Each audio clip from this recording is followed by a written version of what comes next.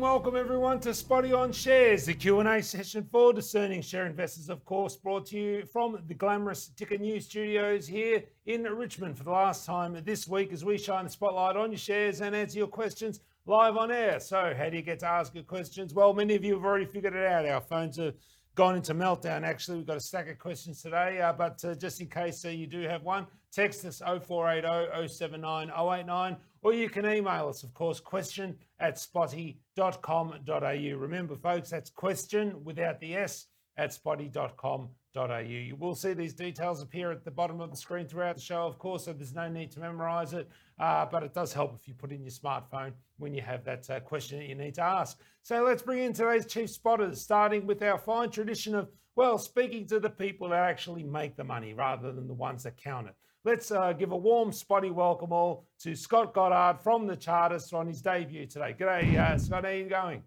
Yeah, how are you, mate? Oh, absolutely fine. As Nick goes in his Tesla towards the sunset, our viewers are champing at the bit, wanting to learn a little bit more about you and your background on investing, and more importantly, how you help investors every day at the Chartist. Well, I guess my investment journey started before I was a trader. I have a very strong belief that your understanding who you are as a person and your personality is really determinant as to the type of systems and structures that you put in place as a trader. So I've done a psychology degree back in the 80s, travelled overseas after that for a couple of years. Then worked in business for a period of time, understanding profit and losses, risk management, things like that, before heading around Australia in the year 2000 and learning a lot about different cultures from overseas and around Australia, going through different Indigenous communities and things like that. So I guess through all of that, I learned a lot about myself, which was really important to me as a trader now.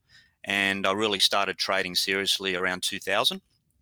When I came back from traveling overseas, so just after 2000, 2001, 2002, and started off as a full-time trader as well, was trading everything under the sun, from futures to stocks, Forex, anything that you can imagine I was into as a trader, and trying all sorts of different systems and structures.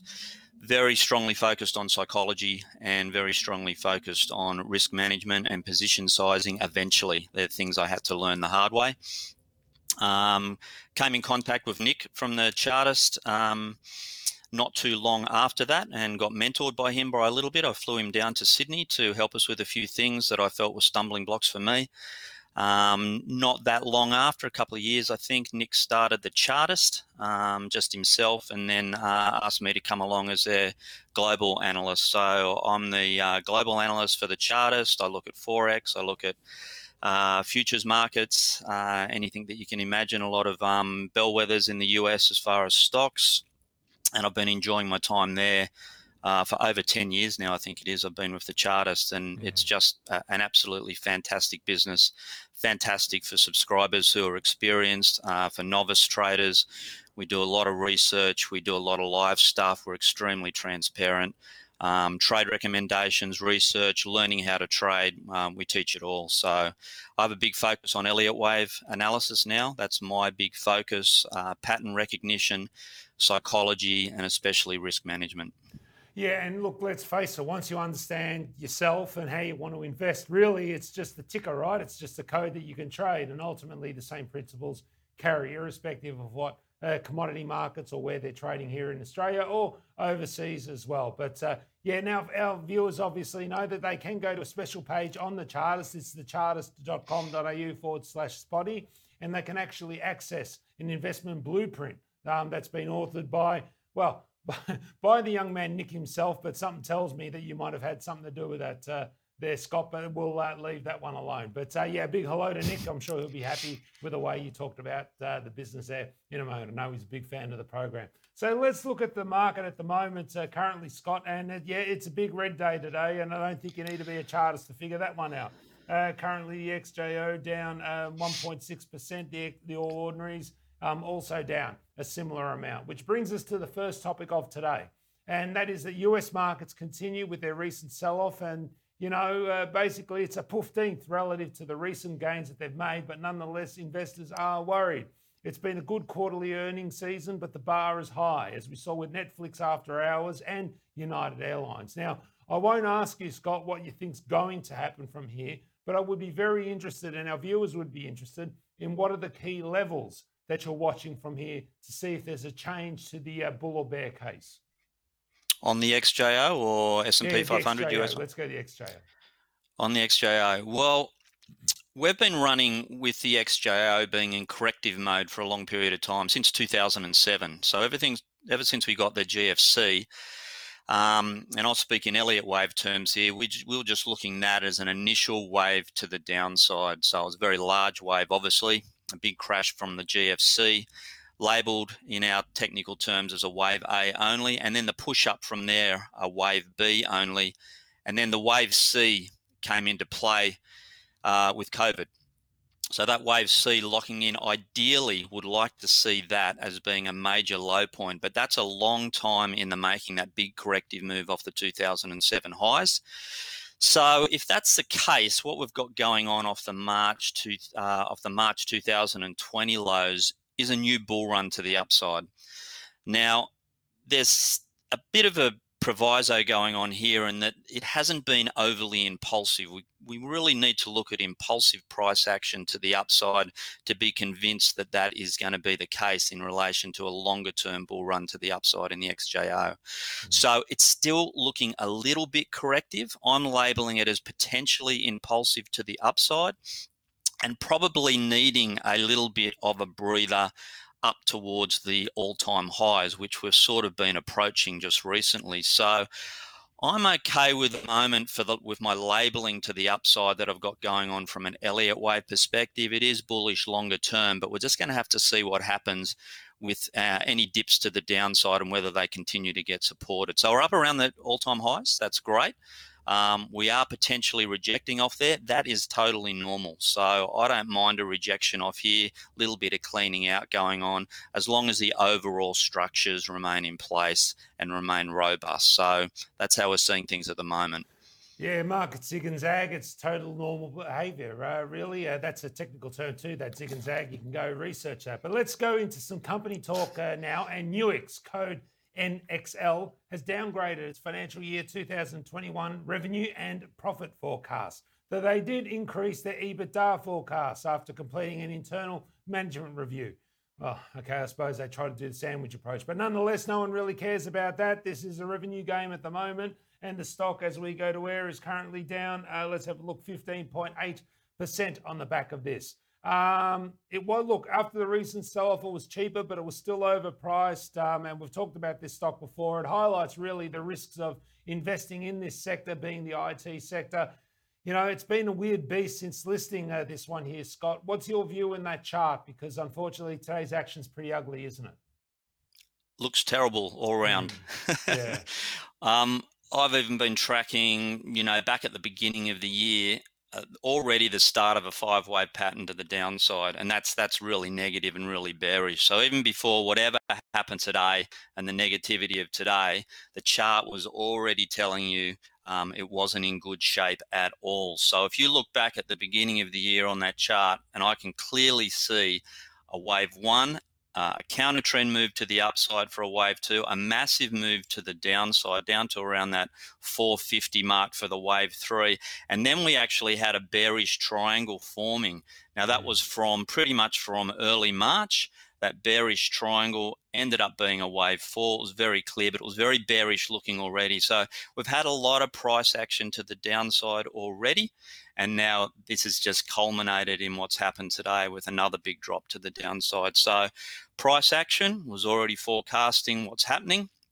We've got a 5th wave in motion to the downside, and really it's just a matter of seeing where this is going to settle. And when it does finally settle, certainly not expecting any sort of V-shaped recovery, would be expecting some sort of basing pattern. But at the moment, we don't know where that low is going to be.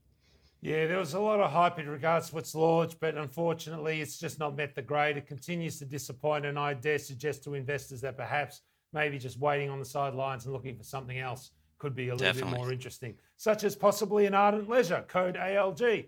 which gave an update today. And as expected, the revenue from the Australian leisure business, well, that's been a little tough, particularly with the snap Easter lockdown that we saw in Greater Brisbane. But the US business continues to show signs of life, which basically is just as well, given that their loans are fully maxed in the US, though here in Australia they still have a little more headroom. Now, I'll be honest here, I took a nibble back at 80 cents on this one, Scott. I know not trying to catch a falling dagger per se, but it had based a little bit and we're starting to see signs of life, and domestic travel also should hopefully reboost this one, particularly its Australian business, and the US guys, well, really, they don't care. They're just going out anyway. What would be your thoughts in regards to ALG's price action? And today, we've got it up 5.95% actually to 98 cents. So probably one of the few green ones in my portfolio. Yeah, it's sitting at 98 cents. It's tagged a high today of 103 and just pulled back a little bit. That just looking at the hourly price bar here. So started off the first hour really strong. Second hour got a little bit of a sell-off going off that 103 high. I do have major resistance pretty much sitting at $1. So a strong close above there could be quite positive. The move off the March lows, and that's been a major low point back there. I think it was just above that 10 cent mark. Overall has been quite choppy and indecisive to the upside. So I'm still a little bit cautious about it. Nice little flag pattern just underneath that dollar mark before today's rise as well. So that was looking quite bullish because it was backed by some impulsive price action off the early March lows as well. Bouncing off the 200-day moving average, that's always positive. So we broke above it back in September, came back down, retested it around. That was quite successful. And then we got some impulsive movement to the upside, triangle pattern forming below, and then we've broken above that today. Now, it's just going to be a matter of where this sticks. I'd like to see this over a few days, see where it settles, see if it can stick above $1. If it can stick above $1, might be on the run here to the upside, but I'm just going to have to wait and see. But certainly reasonably positive off those March lows. I would have liked to have seen it a little bit more impulsive to the upside, a little bit choppy and overlapping, but that 200-day moving average around the 60 cent mark is continuing to hold. Yeah, for what it's worth, I was quite happy with the update. The rebound in the US business really was the kicker there.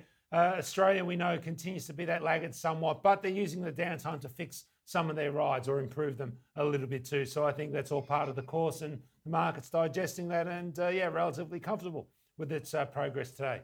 Okay, folks, time for us to answer your questions. Of course, even though you ask them, you have to remember we can't take into account your personal objectives, situations or needs, and therefore, should you decide to act on any information on any of today's content, you need to do so within it, or do so in light of your own personal circumstances. And if you want to talk to anyone, you have to have the discussion with someone who's licensed to have that talk with you. Remember, though, we do try to disclose when we hold interest in stocks, but in the cut and thrust of stock discussion, sometimes we forget. Feel free to contact us directly if you wish to seek any clarification.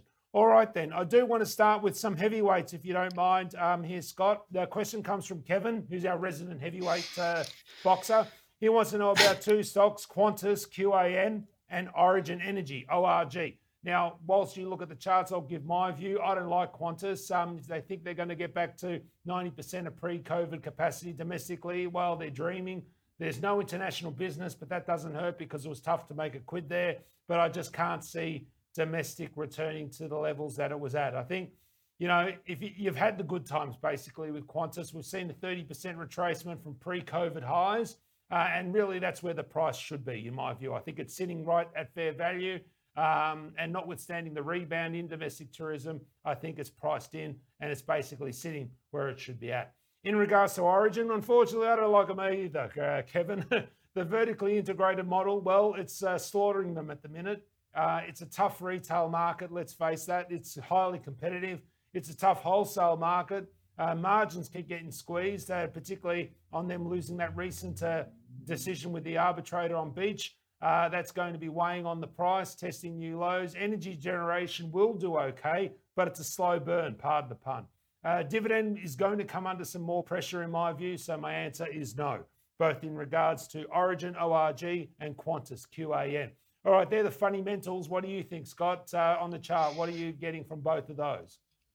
Okay, Qantas, I think in this environment, it's pretty hard to recommend this sector.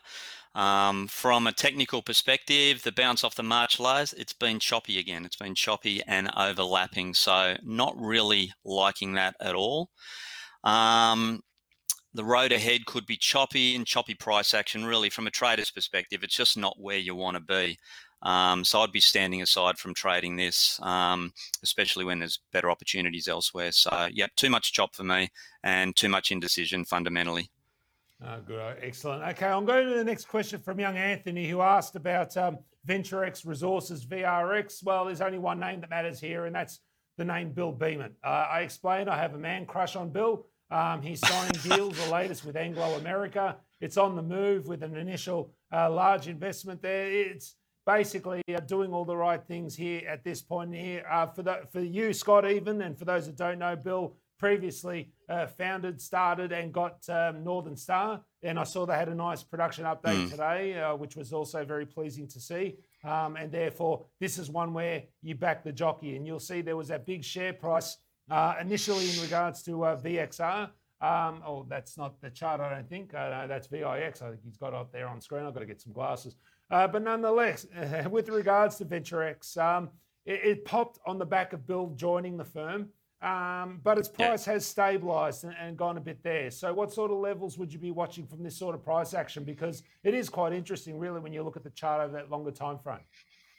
Well, I got a sad story with this one. I had a trade set up on this. I had a reverse head and shoulders pattern bullish with a trade trigger at 17.5 cents. And then it went into a trading halt and opened up on the 22nd of February, well and truly higher at about 25 cents or 26, whatever it was that it opened up, skyrocketed up since. I've learned a long time ago not to get involved in FOMO, so certainly didn't chase that at all. Was very disciplined in regards to that.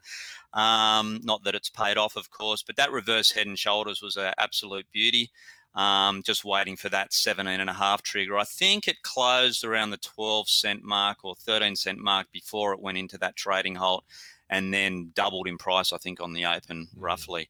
Now, the thing with this is this was in a major basing pattern, basically, for about 8 years, this stock. So the old resistance was at 39 cents. And it's obviously blasted up above that. It's come back down now a little bit, but it's probably retesting that old resistance at 39. So I'm liking anything above 39 cents on this stock. So this consolidation, it was just needed. You know, it was a big run forward. Consolidation is extremely healthy. So if this can consolidate now above old resistance and start proving that it's going to be a support line at 39 cents, very positive on it. And thank you very much. I didn't know you were a keen watcher of Spotee because, of course, one of the key themes we always talk about is don't chase, for heaven's sake. And glad that you reiterated that message. And, as it's highlighted right here. I do want to touch on a question. I'll spare you this one at the moment, but I will come with you with Macquarie in a moment. But I do want to talk about American Pacific borate, and the code is ABR. Now, the question was asked by Phil. It's an older one, so I'll just touch off on it. Now, basically, they're looking for borates, or otherwise known as boron, which is, of course, the fifth element in the periodic table and is used in things like food production, making ceramics, and, of course, cosmetics. And yes, and you guessed it, clean energy and battery production. These guys have got a bit of pie and everything. Now, here's the thing. Boron is considered one of the strategic elements that the US require. And basically, they're looking to set a policy in order to provide that. We know that it sent things like rare earths into the sky. Rio is the US's largest current producer by supply. That is expected, though, to stay stable for the next 8 years. So to be quite frank and honest with you, there is room for some more boron in the US, I suggest. That is, of course, if you exclude Turkey, who have the capacity to grow production as well. And really, that's where the main threat is. Fort Cady is the mine, which is basically, it's been mined once before, but recent studies think it can be extended by some 20 years. Phase 1 is fully financed, which is good from a miner's perspective, or those of us that play that game, we do want to see that. And production is expected in the third quarter of 2021. It's expected to earn a significant amount of EBITDA. The price has gone up on the back of that. Really, the sky's the limit. They're also looking to list in the US as well. There's a lot of positivity around that one, Phil, and hopefully you've held it for a little bit. But Scott, I do want to touch a question from Great Peter. He's a great man, asks us regular questions. He wants to talk about Macquarie. Now, he's come from the bull case, which is things like JP Morgan, Goldman Sachs, Bank of America in the US have been releasing some good quarterlies. Macquarie have a history of being rather subdued in providing earnings outlooks. They always tend to underpromise and overperform, or at least for the last 7 or 8 years they've been doing that. Unfortunately, they still have a large interest in UX. You might be interested to know, NXL. Anyway, Macquarie down a little bit today, pretty much in line with the broader market. But he's just wondering whether there's a short-term opportunity to buy into this stock, given that, at least there's been some support quarterly and that they could produce a surprise when they release their numbers not too long from now. Well, I guess there's a bit of guesswork in there, isn't there? Macquarie is hanging around its all-time highs at the moment, which is a positive. That's fantastic. It's getting a little bit choppy lately. It's been choppy for a while. And there is a gap in there as well from back in February, from around that 135 level. I'm just slightly concerned about the chop and the hesitation that's going on at the moment. I know results are coming up, but when you look at this run to the upside that's been so solid, the break into new all-time highs, I'm just wondering how much of a good result is already baked into this. And quite often you see good results coming out and profit taking come into play. So I actually wouldn't be surprised to see that in Macquarie at all, unless it was something absolutely outstanding that they release, I think, coming up in May. So at the moment, it's in all-time highs. It's a positive. It's looking good overall. I'm just wondering when stocks do break into new all-time highs, they don't just generally scoot higher unabated.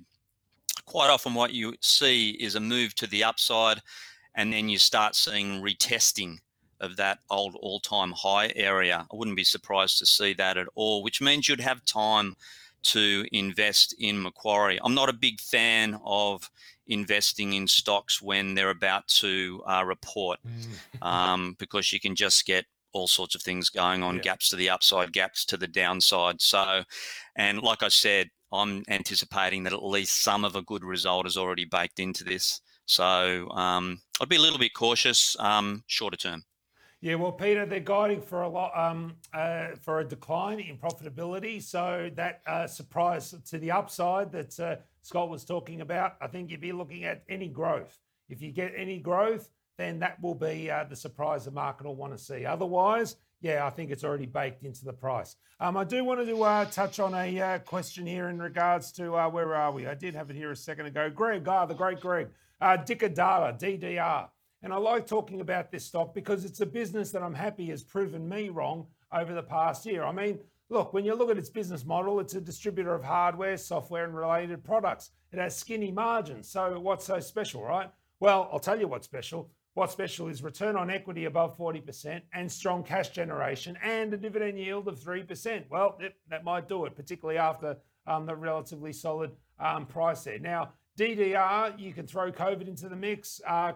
Companies scrambled to look for a new way to do business, and they were fast. And voila, you get a high of $12.46 2 months ago. Now, the year ahead sees them focusing on building their financial services business that they split out in 2019. I traded this on the way up, Scott. I'm out now. But what do I need to get back in your view? Because it's had as you would say, I dare suggest, a healthy pullback from that high. Is this a more stable level at this point? Well, I had a look at this and was able to run an Elliott wave count off this. Now, with Elliott wave in uptrends, basically what you're looking for is a clear-cut five-wave move to the upside, which is clearly bullish. Now, that high from back in February, I think it was, I've labelled this as a high degree wave 3 or C. Now, to keep that in simple terms, if it's a wave 3, basically this dip to the downside's a wave 4, and what we're looking for is a 5-wave pattern to the upside. So another swing to the upside if that analysis is correct. Now, the wave C is there because it could also be an ABC larger corrective move off the lows. And if that's the case, we're going to be looking for a deeper move to the downside. There's a couple of things here. Again, just in Elliott wave speak, and I'll try and keep it as layman as possible. This, in my view, is a wave 4 of a higher degree, this dip to the downside. Now, generally, being higher degree, it'll take a little bit more time to complete, so we could get some more churning around here. It's already retraced the Fibonacci 23.6% retracement. Okay, so that's come in at 10.55, so we've already hit that. Wave 4s typically retrace 38.2% of the previous bull run higher, so that's a little bit lower, and that comes in around 9.30. Interesting to note there, the confluence with dynamic support in the form of the 200-day moving average almost to the tick right on that 9.30 area. So there's a nice demand confluence there from a Fibonacci perspective and also from that standard 200-day moving average. Something else that's also developing here, we've got the potential for a bearish head and shoulders pattern to be playing out as well, which means we could still zigzag lower, and that would set up that 38.2% retracement even a little bit lower. So if that were to occur, that would be a break of that neckline, and that's just below that $10 area there, and that would see a move to the downside. Now, something that I've been noticing a lot on head and shoulders patterns at the moment is that they're breaking the neckline and they should head deeper, but they don't, and they reverse very quickly back to the upside, back above the neckline. It's called a bullish continuation pattern. I wouldn't be surprised one bit to see something like that. So it gets traders offside because they get stopped out, and it quickly reverses. Bullish continuation pattern would be a move above the right shoulder wherever that develops. I'm looking ahead here because we haven't really got a right, or we potentially could have a right shoulder in place, possibly not. So overall, though, I've got a high degree wave 3 only to the upside here. That means, yes, we've got a wave 4 in motion here. Could go on for a little bit longer, but certainly the potential for another move to the upside here, medium term. Okay, then. All right. We'll definitely have the finger on the button there, ready to go if and when we need to use it. Costa, remember yesterday you asked us about a nickel ETF that we had absolutely no idea about. Why? Because there are no nickel ETFs on the Australian market. But when you bring in the guy that makes the money, not the one that counts it, as we have here with Scott Goddard from the Charters, of course, today, you do get someone who can throw up something. And, of course, he does look at the US market quite frequently. And you found a little gem for us, didn't you, Scott? So, Costa, tune in.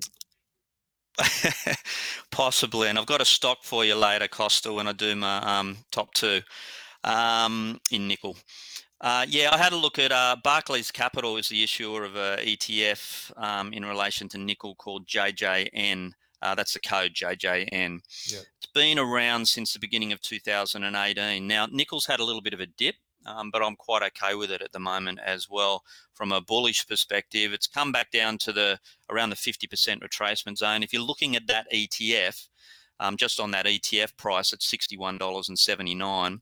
Now, that's an exact 50% retracement. I like 50% retracements. It's a good number where you start seeing buyers come back on board.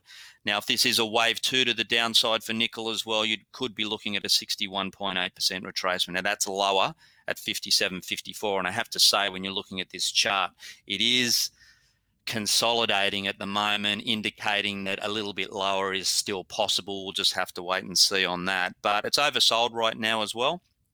But, you know, overall, whilst 57 continues to hold in this ETF, I'm certainly very positive about it. The only thing with ETFs, Costa, to keep in mind is liquidity issues. So they can gap around a little bit if you're going to go for an ETF rather than investing in nickel stocks. But so potentially we've hit a low on this retracement. Also, there is scope for a little bit lower, but overall I'm bullish longer term. Excellent. There you go, Costa. We always look after our own. I do want you to put your education hat on in a moment here, Scott, because we've got a really interesting question from young William, who asks about Province Resources, PRL. Now, this stock has been on a tear. It's involved in green hydrogen, which is in vogue. It rocketed up yesterday on the announcement that it had signed a memorandum of understanding, which is basically nothing, but it's somehow an agreement. It's like one of those things that, you know, the politicians always show when they sign something which doesn't really mean much. But nonetheless, though, it is in place, apparently. The person they signed that MOU with was a company by the name of Total Eren to potentially develop an 8 gigawatt green hydrogen project in Australia near Carnarvon, actually. in the Gascoyne area. Now, there's a long way to go on this one here to be realised, but what is not in question really, or what I think, let's go back here.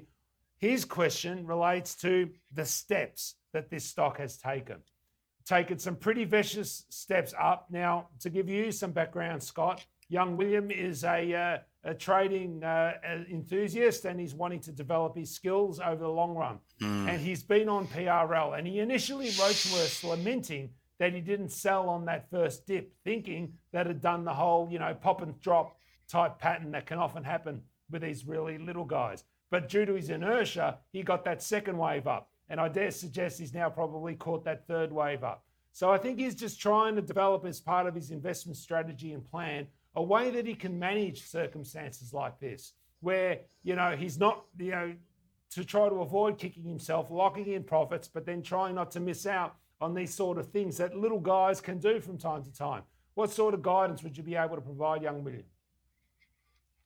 Well, don't lament for a start. Yeah, We've all certainly been there, and it's really a matter of sticking to your strategy. So anything that you enter, like I'm just really rigid on this as far as risk management, everything should have a stop. Now, when you're dealing with volatile stocks like this one, you're either running with a pretty wide stop, so you just need to have a look at your own personal risk profile, and position sizing, extremely important when you're dealing with a volatile stock. And that means not overexposing yourself, not buying too much of it if your stop's going to be fairly wide. And in these sort of stocks, your stops are generally reasonably wide, at least initially. Once you get into profit, all well and good, no problem there. This has been basically moving to the upside via some higher highs and higher lows. So that's certainly very positive indeed. And yeah, yesterday's price bar was a beauty. We've got a gap sitting there now as well, which I think is around that 15 gap left at 15.5 cents. So I'd be keeping an eye on that gap. Markets do like to fill gaps, so we might get another dip to the downside. Doesn't mean it'll put a halt to this higher highs and higher lows. I like that. If we did get a break of these higher highs and higher lows, that's a routine that price action's in at the moment. It might be best to be exiting on this. But at the moment, we've got higher highs, higher lows. That's all very positive. I'd be watching the gap at 15.5 cents, and certainly run with your risk management here, whatever that might be. Don't run without a stop, because this could easily turn to the downside as well. But at the moment, it's looking pretty good. Yeah, just remember, Will, with these little guys where liquidity used to be sparse and then all of a sudden it comes flooding in, it's really hard to do chart setups and position size like that sort of thing, because it is a bit of a, you either hit it out of the ballpark or you get run out at first base. So it's a little hard. Just make sure, however you approach whatever stock it is, big, small, liquid, illiquid, whatever it is, that you have that strategy there and don't suffer investors' lament. Just like young Scott mentioned there, it'll drive you insane, seriously, and it'll actually you'll end up making more mistakes than it's worth. Just stick to your plan with discipline. And I know he actually did download, Scott, you'll be interested to know, he went to the charters.com.au/Spotee and he downloaded that white paper, and I know he's read it, haven't you, William? Good man. All right, you take a break there for a moment there, Scott. I'll talk about Cyprium Metals, CYM is their name. I like this copper play now that they bought Middle X's copper assets for some $60 million. Now, this includes the old Nifty mine, which is actually still one of the top 20 copper deposits in all of Australia, despite being shut down in 2019. As part of the deal, they also get the Maroochydore asset too, which looks quite good. In fact, it equals around 1.1 million tonnes. Now, they also had a very promising result and update from Nanadai, with some copper grades found at a shallow level, cheap to extract and promising for more drilling. There's actually a lot of holes being drilled at the moment, and really they're swinging left, right and centre. They're like a boxer that's punch drunk. They just don't know where they're standing. They're just throwing hooks and all sorts of things, and it's quite exciting actually to be part of this story at the moment. Now, I think this is a cracking trading stock, Scott, in my view. Be interested in regards to CYM. And also good old Dr. Copper, because we know many of us look to that as a gauge on the economy. So given your knowledge in that commodity space, we'll be interested in your view on copper, as well as this one here, CYM. We've got a trade recommendation that's triggered in copper for our subscribers at the Chartist. I'm bullish, basically, without going onto that chart, liking it very, very much. And it's been in the doldrums for a long period of time, copper. So Dr. Copper, yep, I'm anticipating higher prices in that. As far as CYM, I'm not a fan at the moment, no offense, but a move above 5 cents I think is needed. It's rejected off 35 cents quite a lot. And I'd really like to see it bust above that 35-cent level. Again, the 200-day moving average acting as dynamic support and has been since late October last year. That's a positive. Every time it's dipped down towards that since then, it has up some buyers, so that's quite good. I'm just noting as well, if it did take another bit of a dip to the downside to recess that 20-cent area in the dynamic support again, we could get some bullish divergence coming into play. I'm kind of liking the volume that I've seen lately as well, because it's been above average lately, and price action hasn't moved to the downside. So it certainly indicates there's some buying going on there, or some accumulation going on there at these present levels. But personally, I'd like to see it get above 35 cents. That's been a long time in the making. Yeah, no, very fair too in that chart there, showing that double top and a few shoulders too. So there's even potential risk to the downside too. So watch that one quite carefully. Scott, a question from Neil. He was wanting the panel's view in regards to Hastings Technology Metals, code HAS. He said that they've come out with a fantastic announcement this week with their offtake to ThyssenKrupp. So just a bit on the company. Well, yep, rare earths in the Gascoyne area. Geez, I'll tell you what, that place just keeps on giving, doesn't it? The Yangin Banner, I should say, project is their nameplate. And in February, they raised some $100 million to build a plant there. The raising validated now, given the ThyssenKrupp deal that's come on board. They're going to be taking 9,000 tonnes per year for the first 5 years. I think it's 5,000 every year after. Look, I like the sector. I like Linus. I like Vital Metals. I like Arufa. I like American Rare Earths, and HAS, I should say. So, Scott, your view in regards to HAS, where it's sitting at the moment. I know it has retraced a little bit, as a lot of the rare earths companies have in recent times, to be fair. They had their moment in the sun and now they're dipping down. I think they need something from the US to be another stimulus. But on its merits, what's that price doing right now? Yeah, look, it has been in a bit of a shorter term downtrend pretty much since January. And there's been something that's really interesting to note here is there's been a lot of sellers. So the volume's been quite high on the negative price bars off that January high. So that's a little bit concerning at the moment. I noted as well, it's just down slightly, or it's down 7% at the moment, down 1.5 cents to 19 cents. And that's off the back of yesterday, which had a little bit of a spike in volume. But you'll note on that particular price bar yesterday, the price closed towards the lower end of that price bar as well. So there's sellers still sticking around here at the moment.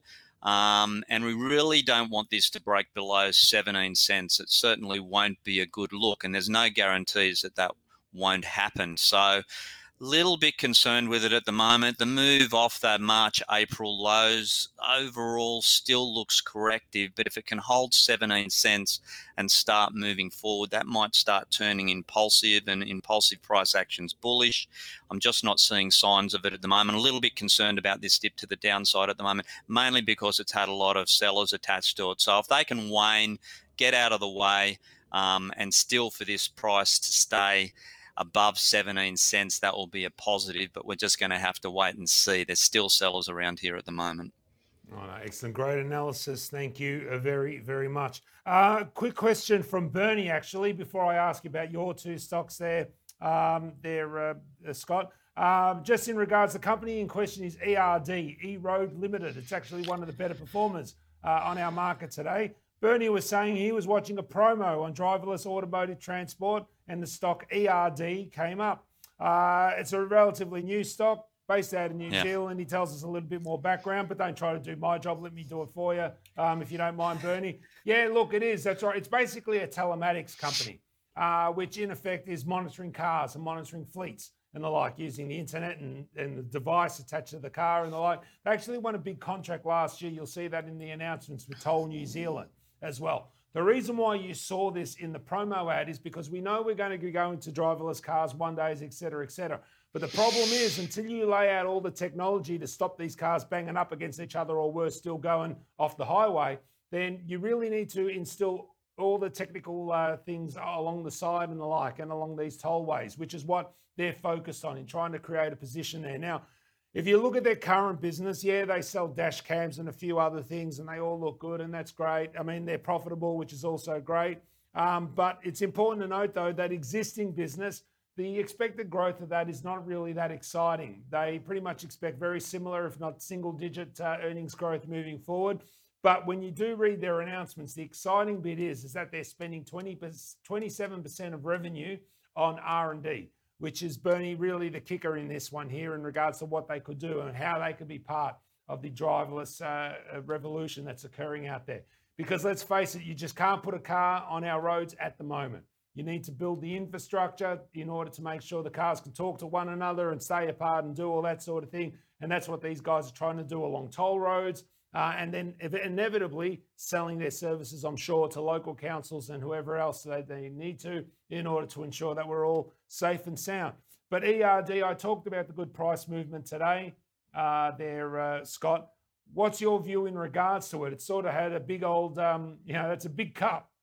Is it going to create a handle, I suppose, from this point here? What do you think? Yeah, well, it's already gone into, it's only a young stock, so don't have a lot of price action to work with on it. Coming off those March lows, it's been very strong to the upside. So the recent March lows, that is. So it's low liquidity. So I think it's got 82 million shares on issue. So that's pretty low. And that means you can get gaps to the upside and to the downside. Yeah, it's great at the moment. It's gapping to the upside. And today, yep, it's up 8.7% at the moment. It's at $5.12, but it did tag a high of $5.45. So I'll be very interested to see whether we've got a bit of a halt going on here in relation to some form of intermediate top being in play and getting a little bit of a retracement to unwind it all. But we've got gaps all over the place here to the upside. Some of those may need filling. And it's just something you need to keep an eye on with these stocks. Sure, if you got in at these lows, you can run your stop up, no problem, and you're well and truly into profit. But this is a hard one just to jump on board with without a low risk setup appearing. And like I said, low liquidity stocks, they're pretty hard to do and pretty hard to manage your risk on. So yeah, it's looking good. Don't have much price action to go off as far as looking at longer term things on this, but this initial move off the March low has been very positive. It's gone into new all-time highs at 5.45, but at the moment it's had some sellers come in on that, so it'll be interesting to see where it sits on the close. Yeah, and then possibly filling that gap, the old adage, of course. Well, Scott, it's time for you to step up to the plate. And total off and do our own research and see if they align with their own personal objectives and tolerance to risk. So, Scott, take it away, Maestro.